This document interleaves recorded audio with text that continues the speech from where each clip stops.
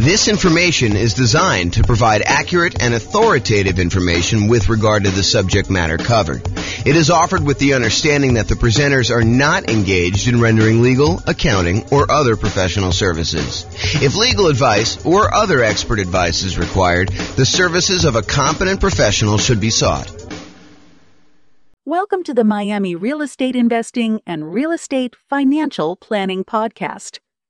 Learn all about investing in real estate in Miami, Florida, with a combination of real estate financial planning and modeling with numbers specific to Miami, plus syndicated, more generalized recordings of live and pre-recorded real estate investing classes, not all of them specific to Miami. Be sure to stay tuned after the podcast for a message from our sponsors. Well, good morning and welcome, everyone. I am James Orr, and today we have a really interesting class, a class I've not really seen anyone teach to real estate investors before. It's, I think it's going to be eye-opening to a lot of folks, and so we're going to jump right in, but today we're going to go over how much should you put down when buying rental properties, and specifically the returns for various down payments. So let's jump right into it, and I'll kind of explain what I'm talking about as we go. Okay, so before we get into like the meat of the presentation, I want to kind of just admit to you that we're not just talking about down payments. What we're really talking about is the total cost to close. So the down payment that you're putting down plus the total amount that you have to close. And if I were to do this presentation again, I didn't want to kind of muddy the waters with getting into these discussions of reserves and cumulative negative cash flow. But really, if I do this at a more advanced level, and I probably should do an advanced version of this, but I want to give you the basic framework of this first. I really should do this class where I'm talking about the total cost to close, plus the reserves, plus any cumulative negative cash flow you anticipate having on that property that you've set aside to make the overall investment much more conservative. Okay, we've talked about this idea in previous classes. And I probably need to do an entire class just on this topic. But the idea is, let's say you have negative $200 a month in cash flow on a property that you're considering buying. You know, our market has really high prices right now, really high interest rates. Rents are lagging a little bit. And even if you apply all the different 88 strategies that we have for improving cash flow, in some markets, you're going to struggle to come up with a property that has positive cash flow, unless you put a lot down. And so you may decide, hey, look, instead of putting, 20% more down in order to get this property to have positive cash flow, I might choose to set aside the amount of negative cash flow I'm going to have to cover me through when I realistically think that I'm not going to have negative cash flow anymore. And so what you do is you say this, okay, I've got negative $200 a month in cash flow on this property I'm considering buying. So over the course of the first year, I have negative 200 times 12, which is about $2,400. However, next year, I think rents are going to go up about 3% or so, and maybe that's about $50. I'm going to make the math really easy and just use $50. So rents are going to go up by about $50, which means my cash flow is not going to be negative $200 a month in year two. It's going to be negative $150. And I'm doing some really oversimplified math. Yes, you want to do the actual math to do this, but I'm just kind of doing some really rough math to show you exactly how this works. So $200 a month negative in year one. Now, because rents went up $50, you have about negative $150 in year two, which is about $1,800 negative cash flow. In year three, rents go up again a little bit, about 3%, which means about $50 a month. In this case, for example, to make the math easier. So instead of having negative $150 a month in cash flow in year three, now you only have negative 100. You do that. So negative 100 times 12 months is about $1,200. The next year, rents go up a little bit more. You have $50 a month negative. So that's about $600 for the year in negative cash flow. And then after that, when rents go up again a little tiny bit, you have $50 more in rent, you don't have negative cash flow anymore. And so we could look at the next few years and say, well, in year one, we had negative 2,400. In year two, we had negative 1,800. In year three, we had negative 1,200. In year four, we had negative 600. And if we add all those together, which I probably should do that because I've used this example several times, but if you go add all those together, maybe it's negative $6,000. I don't know exactly how much it is. Add them all up and find out how much it is. And so if you say to yourself, look, I have this negative $200 a month in cash flow. If rents go up just a small 3% per year for the next, whatever that is, 5 years, the chance of me having negative cash flow after 5 years is really low. So I could take $6,000, set it aside in addition to my reserves, knowing that that will help cover any negative cash flow I might have on this property for the reasonable future that I see with having rents go up a tiny bit each year. Now, with that being said, do rents always go up? No, they do not. Is it possible you have a tenant in there and in order to keep the tenant in there, you don't raise the rent $50? Sure, and so it's only $25. If you want to be more conservative about this, set more aside.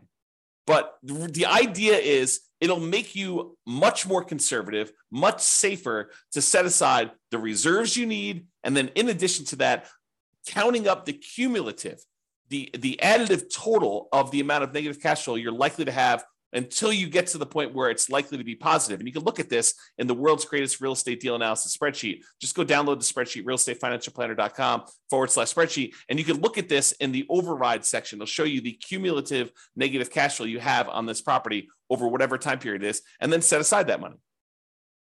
Will it protect you 100%? No. Will it make you much safer than not doing this? Absolutely. And that's the idea, is I want to see you stay in the game. I want to see you be successful over a long period of time, not just buy as many properties as you can. And then when you have some type of downturn, you've got these, alligator type properties that you have negative cash flow on, and you're unable to hold through the down period. Okay. So before I get into today's class, we're talking not really just about down payment. What we're really talking about is total cost to close plus reserves, plus those cumulative negative cash flow numbers. But now that I've said that, I'm telling you, I only use down payment to do the charts I'm doing today because I wanted to keep it simple and not mess it all up with all the reserves and total cost to close and the cumulative negative cash flow part. So in the future, I probably should do all of them together. Okay, that being said. So the question is this: how much should you put down when buying rental properties? And I think for a lot of real estate investors, it's, well, how much do I have to put down? But if you have a lot to put down, it becomes a really interesting question. It becomes the question of, what is optimal? What is going to be the best amount to put down? And part of you start thinking about this in terms of, well, what's my overall return going to be on the amount that I have to put down? Okay. So when you start thinking about this, here are some considerations. If you're going to do like a nomad strategy or a house hacker strategy where you're moving into the property and then you're ultimately going to use that property that you live in as an investment, whether that's nomading where you live in there for a year and then you convert it to a rental after a year, or house hacking where you're buying a property where you could rent out part of it, either renting rooms or you buy a duplex, triplex, or fourplex, and you're able to rent out the other units. Like whatever strategy you're doing where you're doing as owner-occupant interest rates are better than non-owner occupant interest rates. And significantly better.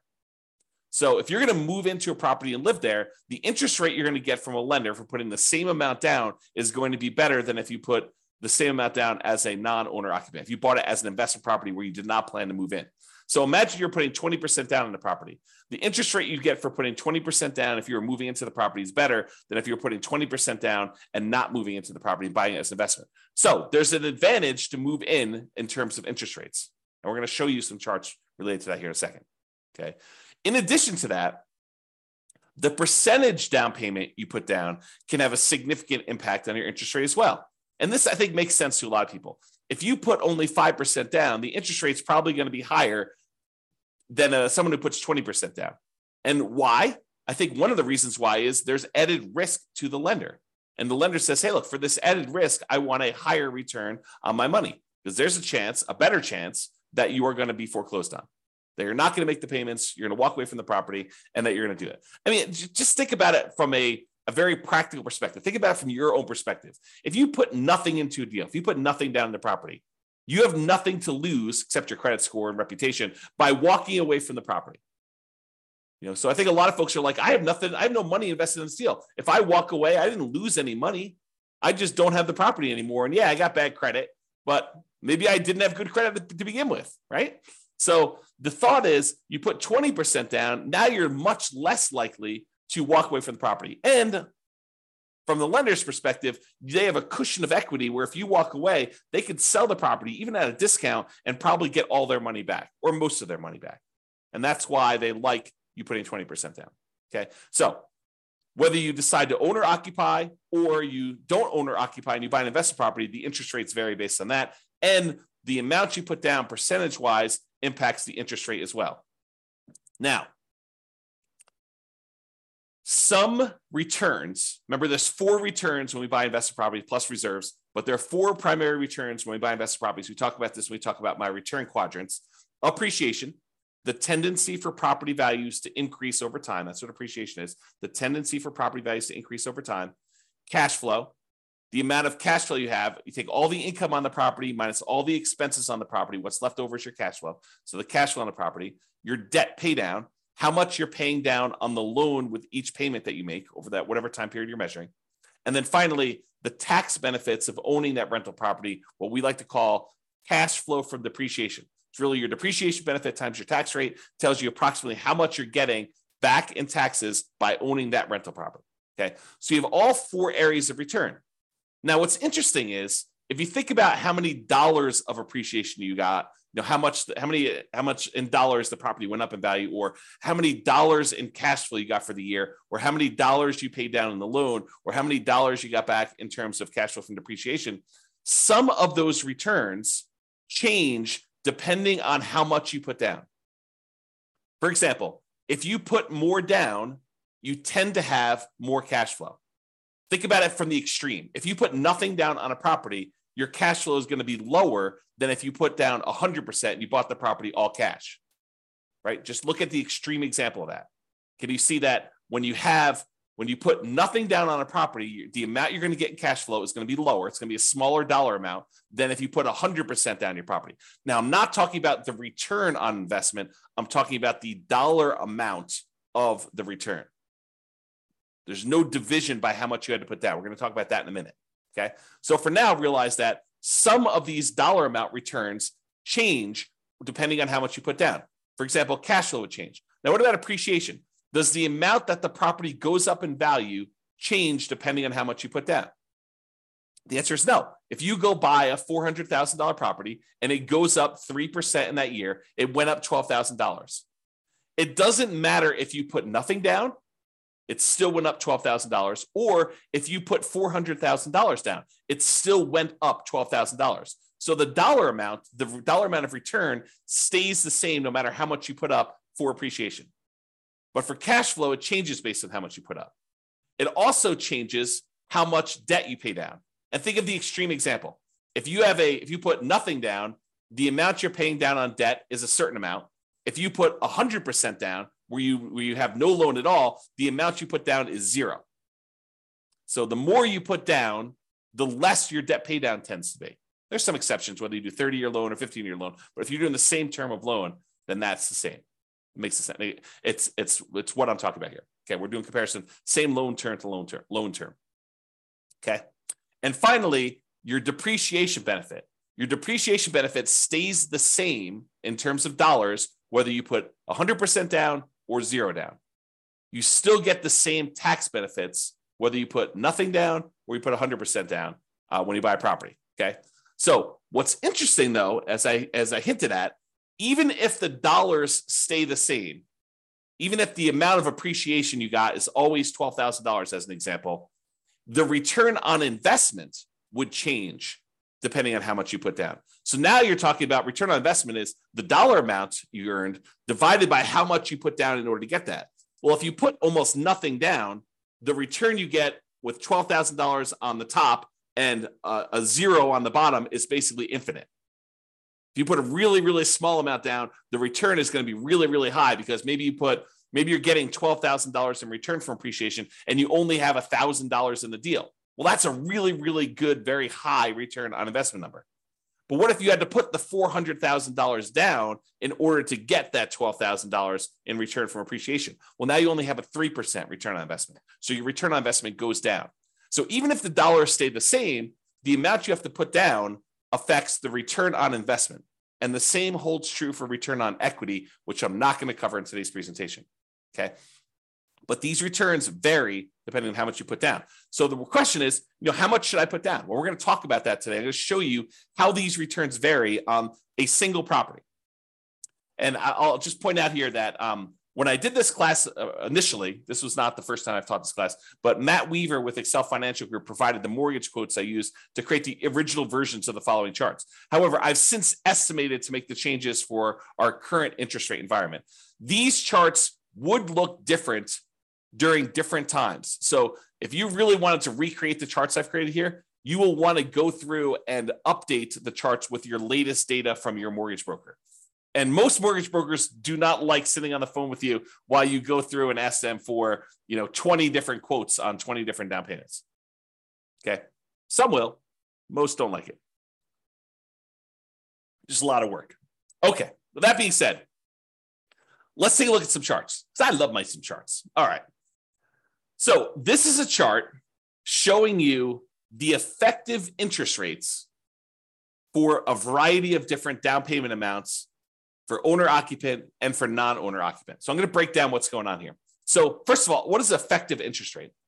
An effective interest rate to me means it's the interest rate plus if they have some type of monthly PMI, I add that to the interest rate so that it takes into account the interest rate you're paying plus the rate you're getting for PMI. So it does take into account PMI if you have PMI on this thing. PMI is private mortgage insurance.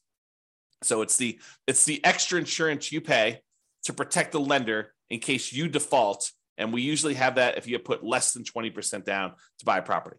Okay.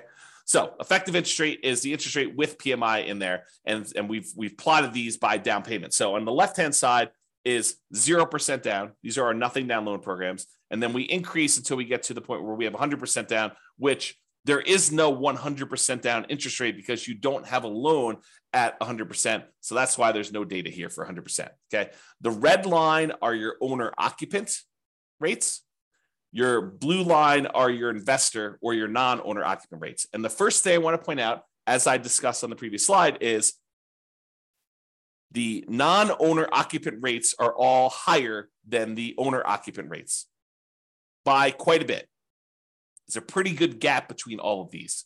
And the gap is not universal, meaning that sometimes for a certain down payment, for example, this 15% down payment loan, the gap looks just visually looks larger to me than the gap between a 30% down loan. So sometimes the difference between an owner occupant loan and a non-owner occupant loan is greater than other times. Another way of thinking about that. Okay.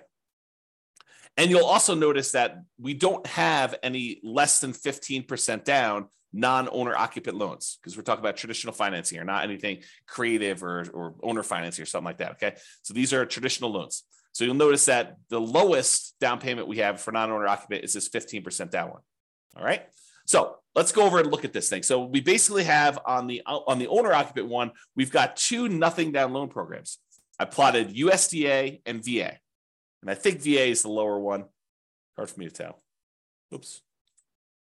Yeah, I can't quite tell. So I think VA is the lower one of the two, though. And so you can see the difference in the rates for these nothing down ones. And what's interesting is the nothing down ones look like they're even better rates than the ones with low down payment, partially because the VA one especially has a funding fee. And so instead of paying monthly PMI, you're paying the fee upfront as a funding fee. Okay. All right. So we've got these two nothing down loan programs. Then we bounce up here to the 3% down conventional loan program, which you can see where it is right there. And then the next one is this 3.5% down FHA loan. And so that one, as of right now, when I got these quotes, that was a little tiny bit lower than the conventional one with PMI. And the FHA one had their PMI added in too. So it does all of them take into account the PMI. All right. So FHA looks a little tiny bit better than this 3% down or the 5% down. So you may say to me, although this is not the class about this, but I will mention this to you because I think it's important to realize this. So you think to yourself, hey, so why would I ever do a 3% down conventional or a 5% down conventional when I could just do the 3.5% down FHA and it looks better? Think about it. Why would you voluntarily take a slightly higher interest rate conventional 3% down or conventional 5% down loan when the FHA one has got a little bit lower rate? It's because FHA PMI, the mortgage insurance premium, which they call MIP, but the mortgage insurance premium for FHA never goes away. It stays with you for the full 30 years of the loan. whereas the conventional PMI goes away when you get below 80% loan to value. So you do have a slightly higher effective interest rate on the conventional loans, but it's only for a few years until you pay down the loan below 80% loan to value. And then it drops off. And then the interest rate's probably better. We'd have to go check, see what the base rates are for those, what the rate is without PMI. But that's one of the reasons why you might voluntarily take the higher interest rate for a shorter period of time, because you have a little bit of pain up front, but then that goes away without having to refinance out of the loan. Where FHA, you'd either change loans, sell the property, or refinance and get rid of that PMI by doing a different loan type. All right, then continuing on here. So the interest rates then drop off with the more you put down. So it's a little bit less if you put 10% down, a little bit less if you put 15% down, a little bit less if you put 20% down. And then there's a pretty big drop off going from 20% to 25% on the owner-occupant loans. Then a little drop to 30, little drop to 35.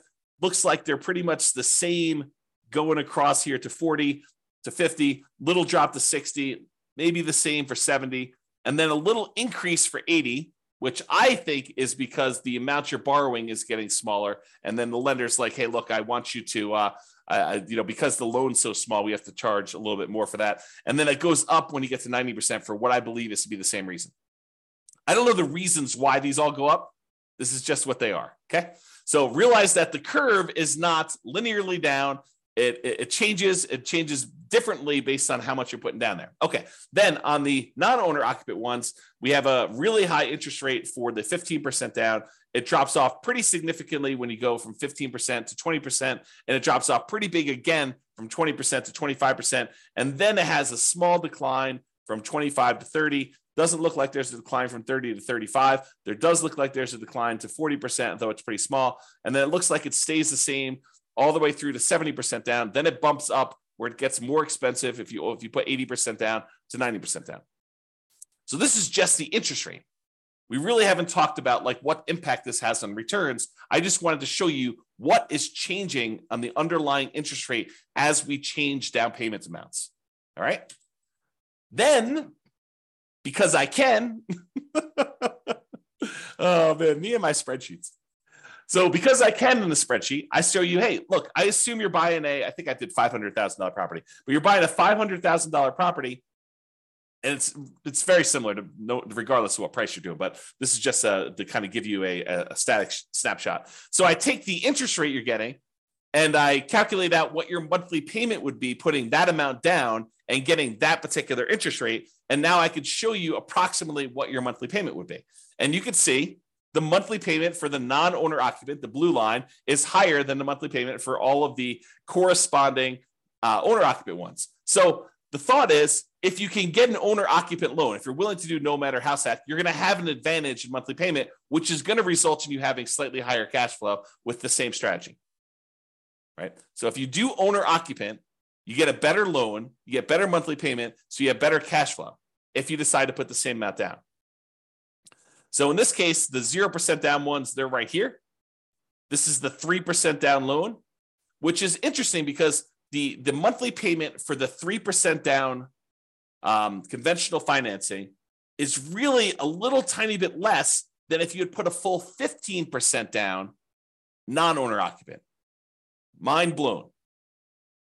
So you could put 3% down as an owner occupant and have just the tiniest bit lower monthly payment than if you had a 15% down non-owner occupant investor loan, which is crazy to think about.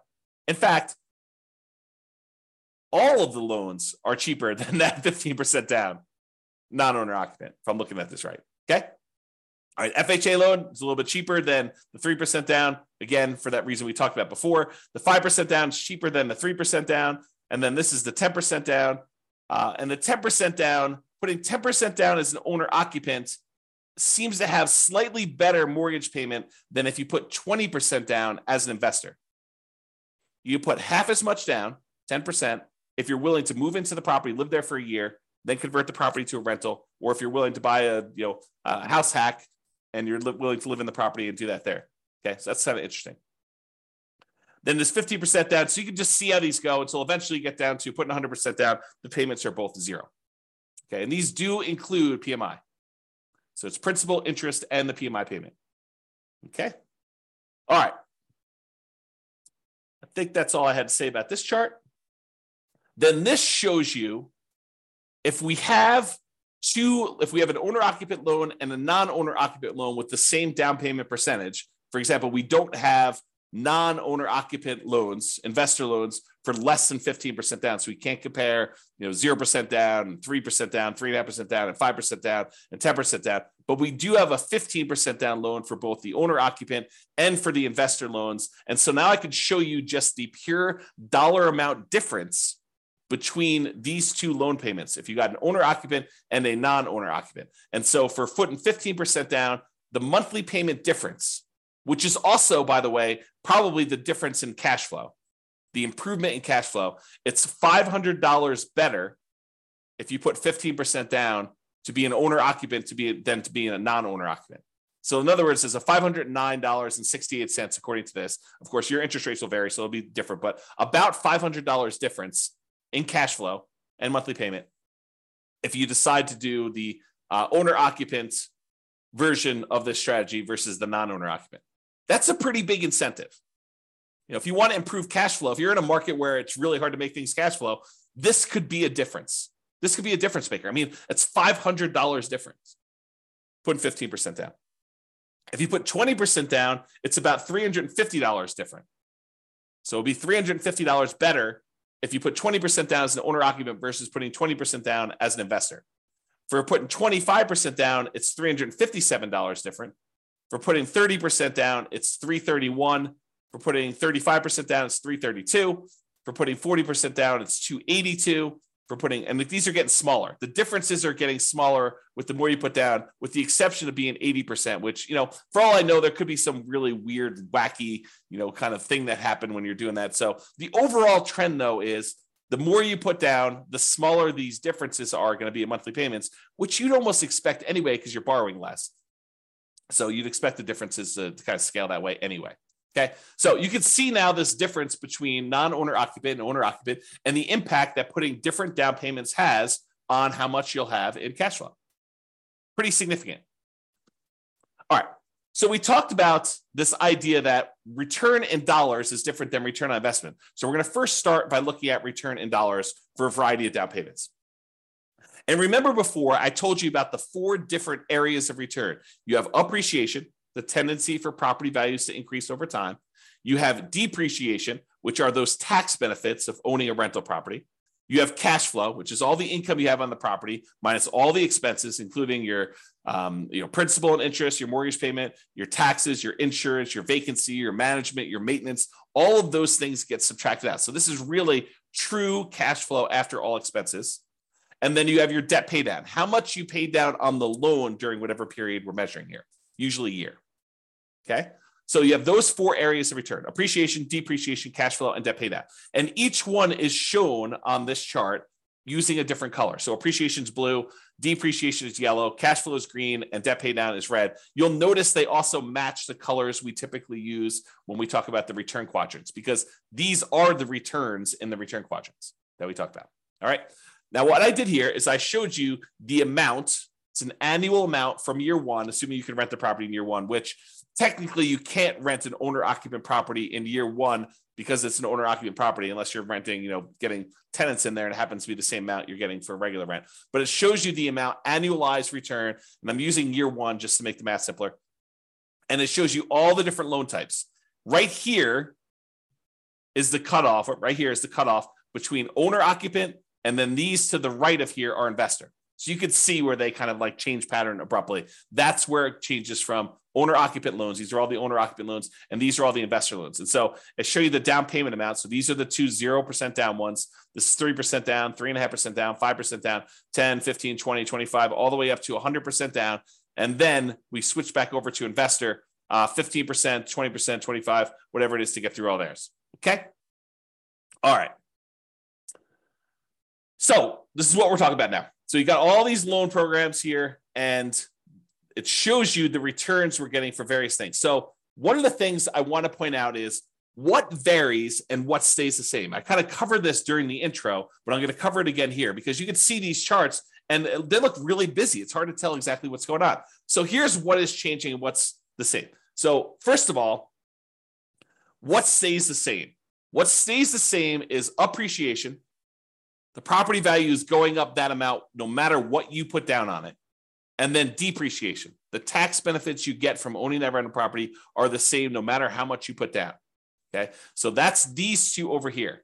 And it shows you the dollar amount is the same no matter what loan program you got. It looks like in this particular case on about a $500,000 property, which I believe is what I use for this, it's about $18,000 a year in benefit from that first year. And about $15,000 of it is appreciation, is the property value we're estimating is going up about 3% a year. It's about keeping pace with inflation, if you think of it that way, on a $500,000 property. And then here's the depreciation benefit, the tax benefits of owning this rental property, the cash flow from depreciation, how much we're getting there. And you can see that difference there. Okay, about $3,000 or so. All right. Now, what changes? Well, depending on how much you put down, it varies how much you pay down on that loan. And depending on how much you put down, it varies how much cash flow you're getting. And so you can see that there's a whole bunch of these early on where you put 0% down or 3% down or 3%, 3.5% down or 5%, 10% or 15% down, or even 20% down for the owner occupant ones where you'd have negative cash flow with the property that I picked.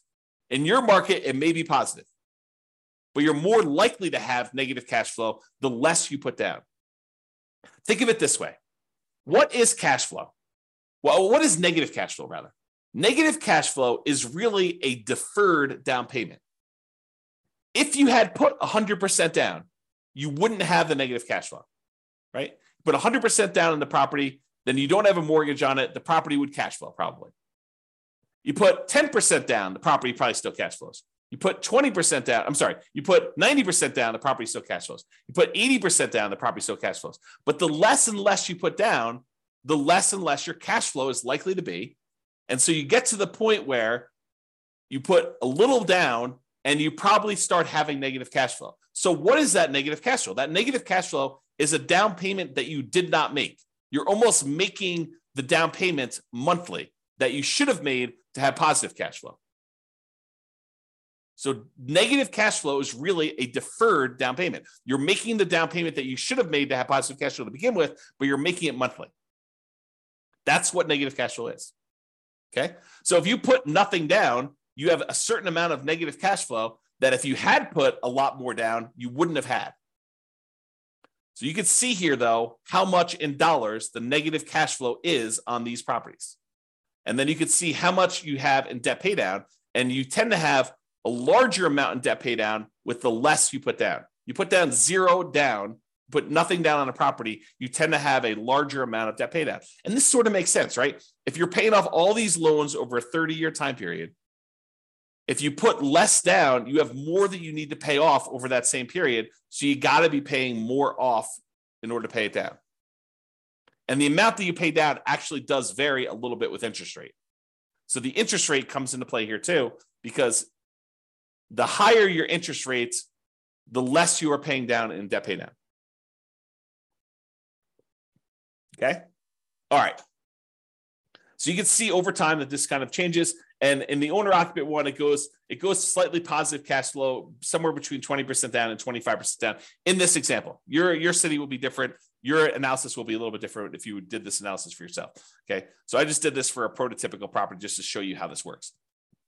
So you see over time, the amount you're paying in debt pay down goes down a little bit until finally you're paying down 100% here. And then when you get down to this 15% down loan, I think there's something wacky going on with this 100. I must have it mislabeled or something. So ignore that one. So the 15% down one, though, you have pretty significant negative cash flow. And then 20%, 25%, 30% down.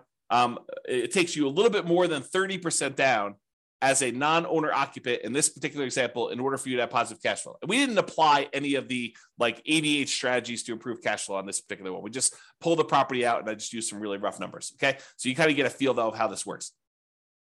But eventually, as you start putting more and more down, the amount of cash flow you have increases and the amount you're paying on debt actually goes down when you do that. All right. So this shows you a zoomed in version of that appreciation and depreciation one where the returns are the same. No matter how much you put down, the dollar amount of returns from appreciation and the dollar amount of returns from depreciation are exactly the same. And then these are the ones for the cash flow and debt pay down, just zoomed in so you can see them a little bit better. Okay. And again, this is the dollar amount of return.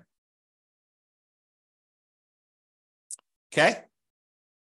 I mean, I could talk about some of this stuff for hours. So I'm gonna save myself going off on these really long tangents, because you can see that if you add up the negative part and the positive part, you can see that this is probably net negative.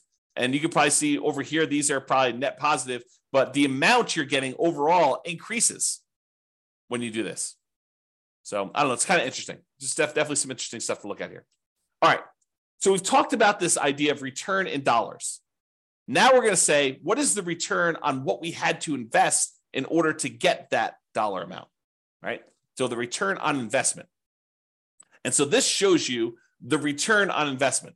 How many dollars we had in appreciation, how many dollars we had in depreciation, how many dollars we had in cash flow, how many dollars we had in paying down a loan, divided by how much we had to invest in order to get that deal. So if we had to invest, nothing down plus some closing costs, you could see that there. If we had to invest, 50% down in order to get those, you could see those there. And you'll notice what happens is when we have very little in the deal, like 0% down plus some closing costs, you'll see that the returns look really, really, really high, right? Like the return here, not including cash flow, because cash flow is negative, is over 500% for the two nothing down loan programs. If you subtract out whatever the negative ones here, it's probably in the 350% return range.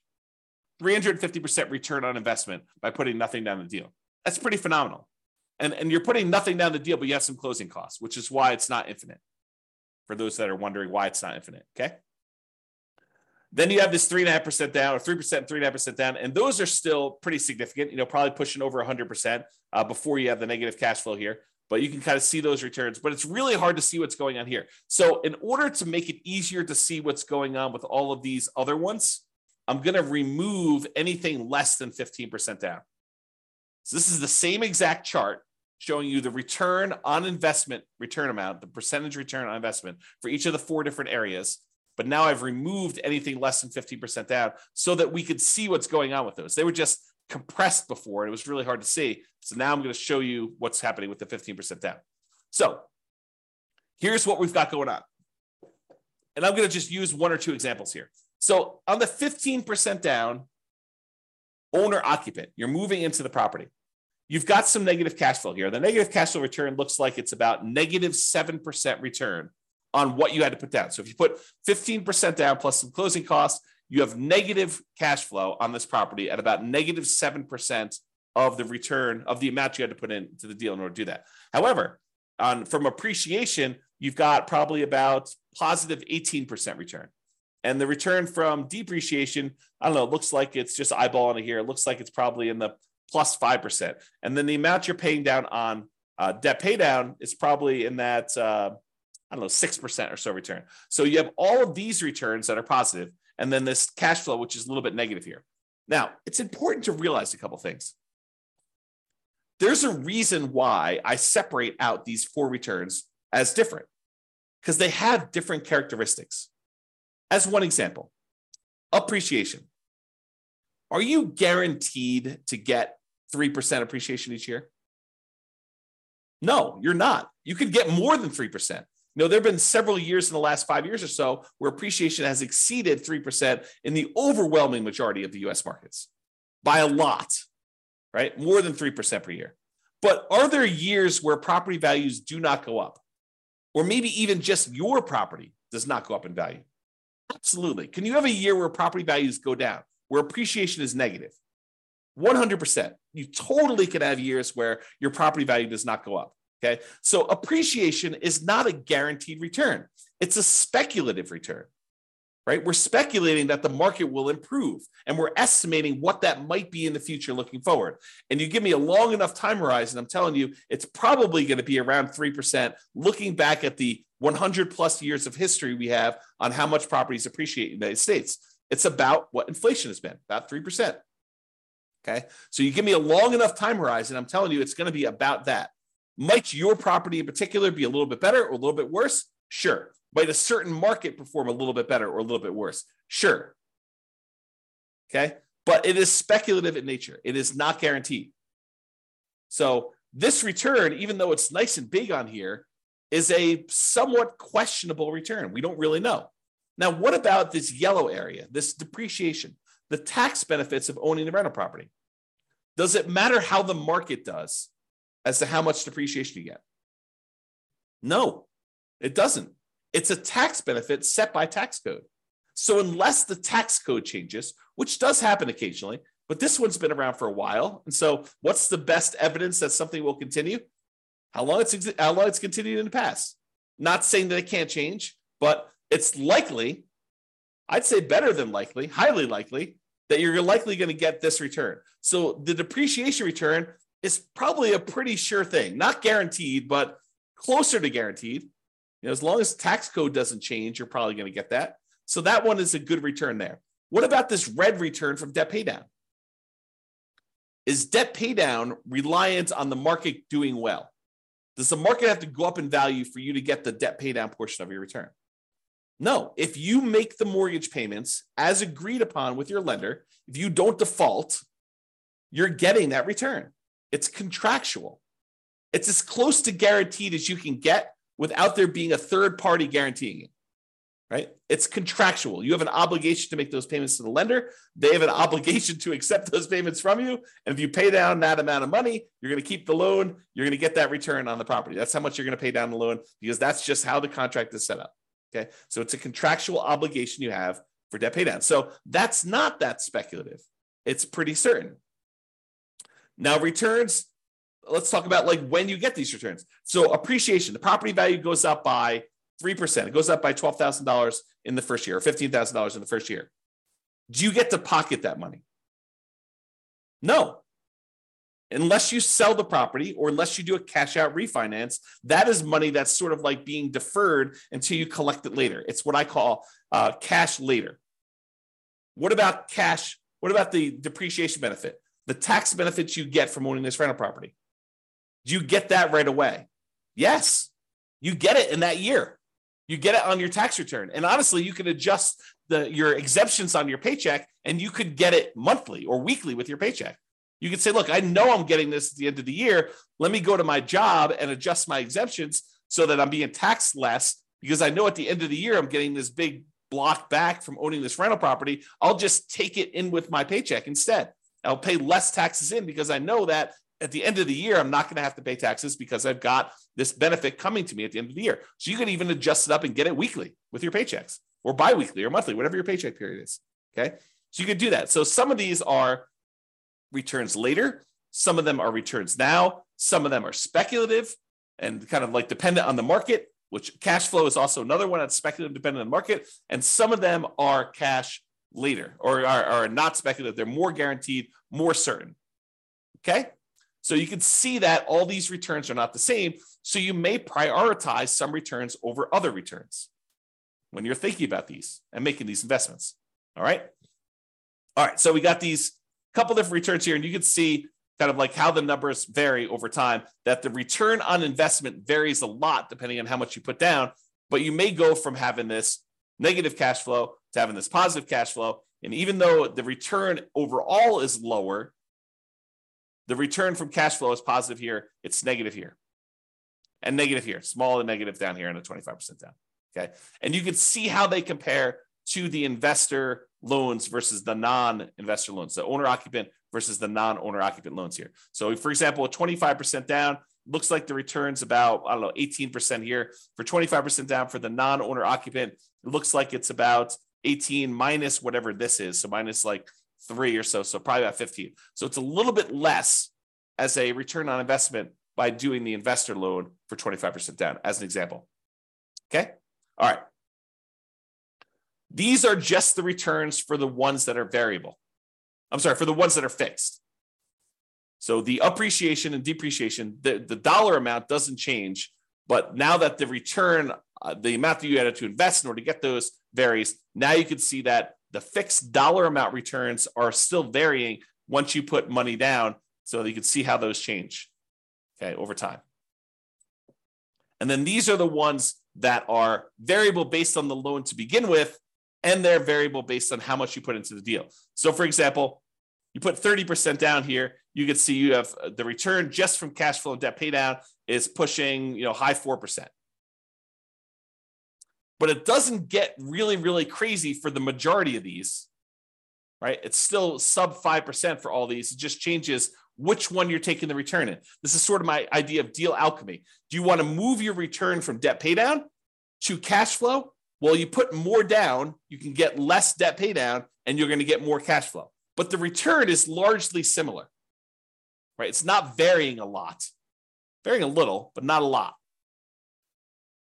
Varies more over here with your non-owner occupant. The return actually goes up overall with your non-owner occupant one, okay? And you can see how all that plays out. All right, so in conclusion, pretty cool stuff, right? Interest rates vary based on owner occupant and non-owner occupant pretty significantly. Interest rates vary based on the loan program, which makes sense to you, right? Doing VA loan versus USDA loan program changes a little bit. Interest rates vary based on down payment amount, which I think is surprising for a lot of folks. Some dollar returns vary depending on how much you put down. So you put more down, you get more cash flow. You put more down, you get less debt pay down. Others don't. Doesn't matter how much you put down, your appreciation, the dollar amount of appreciation is going to be the same. Doesn't matter how much you put down, the dollar amount from depreciation, the tax benefits of owning the rental property are going to be the same. And not all returns are the same. Each return type has different characteristics. Some are speculative, some are not speculative. Some are cash now, some are cash later. So some have different tax rates, some have the other tax rates. The time you take to learn about these differences, to understand them and apply what you learn to your own situation is worth doing. You should go ahead and take the time and think about this stuff and think about what makes sense for you, what your goals are, and how to do that. Okay. If you need help applying this, that's what we're doing in the coaching stuff. So go ahead and reach out about doing that. All right. That's it. This has been James Orr. Hope you've enjoyed this class. I certainly did. I think we should do an advanced version at some point in the future. If you think we should, go ahead and reach out and let me know. We can go ahead and do those. And this has been James Orr. Have a great day. Bye-bye for now. With home prices up, mortgage interest rates up, and rents up, but not quite enough to counteract the higher prices and interest rates, cash flow on rental properties in Miami is harder than ever. Book a call with the Real Estate Financial Planner to apply our proprietary 88 strategies to improve cash flow on your rentals. See the show notes for a link to schedule your call and improve your cash flow today. If you're a real estate agent, lender, or professional in Miami that wants to help our real estate investor listeners, consider reaching out to learn about collaboration opportunities with this podcast. We'd love to add more value to our listeners by having you assist our investors buy, sell, and finance their real estate investments. See the show notes to schedule a call to discuss collaboration opportunities.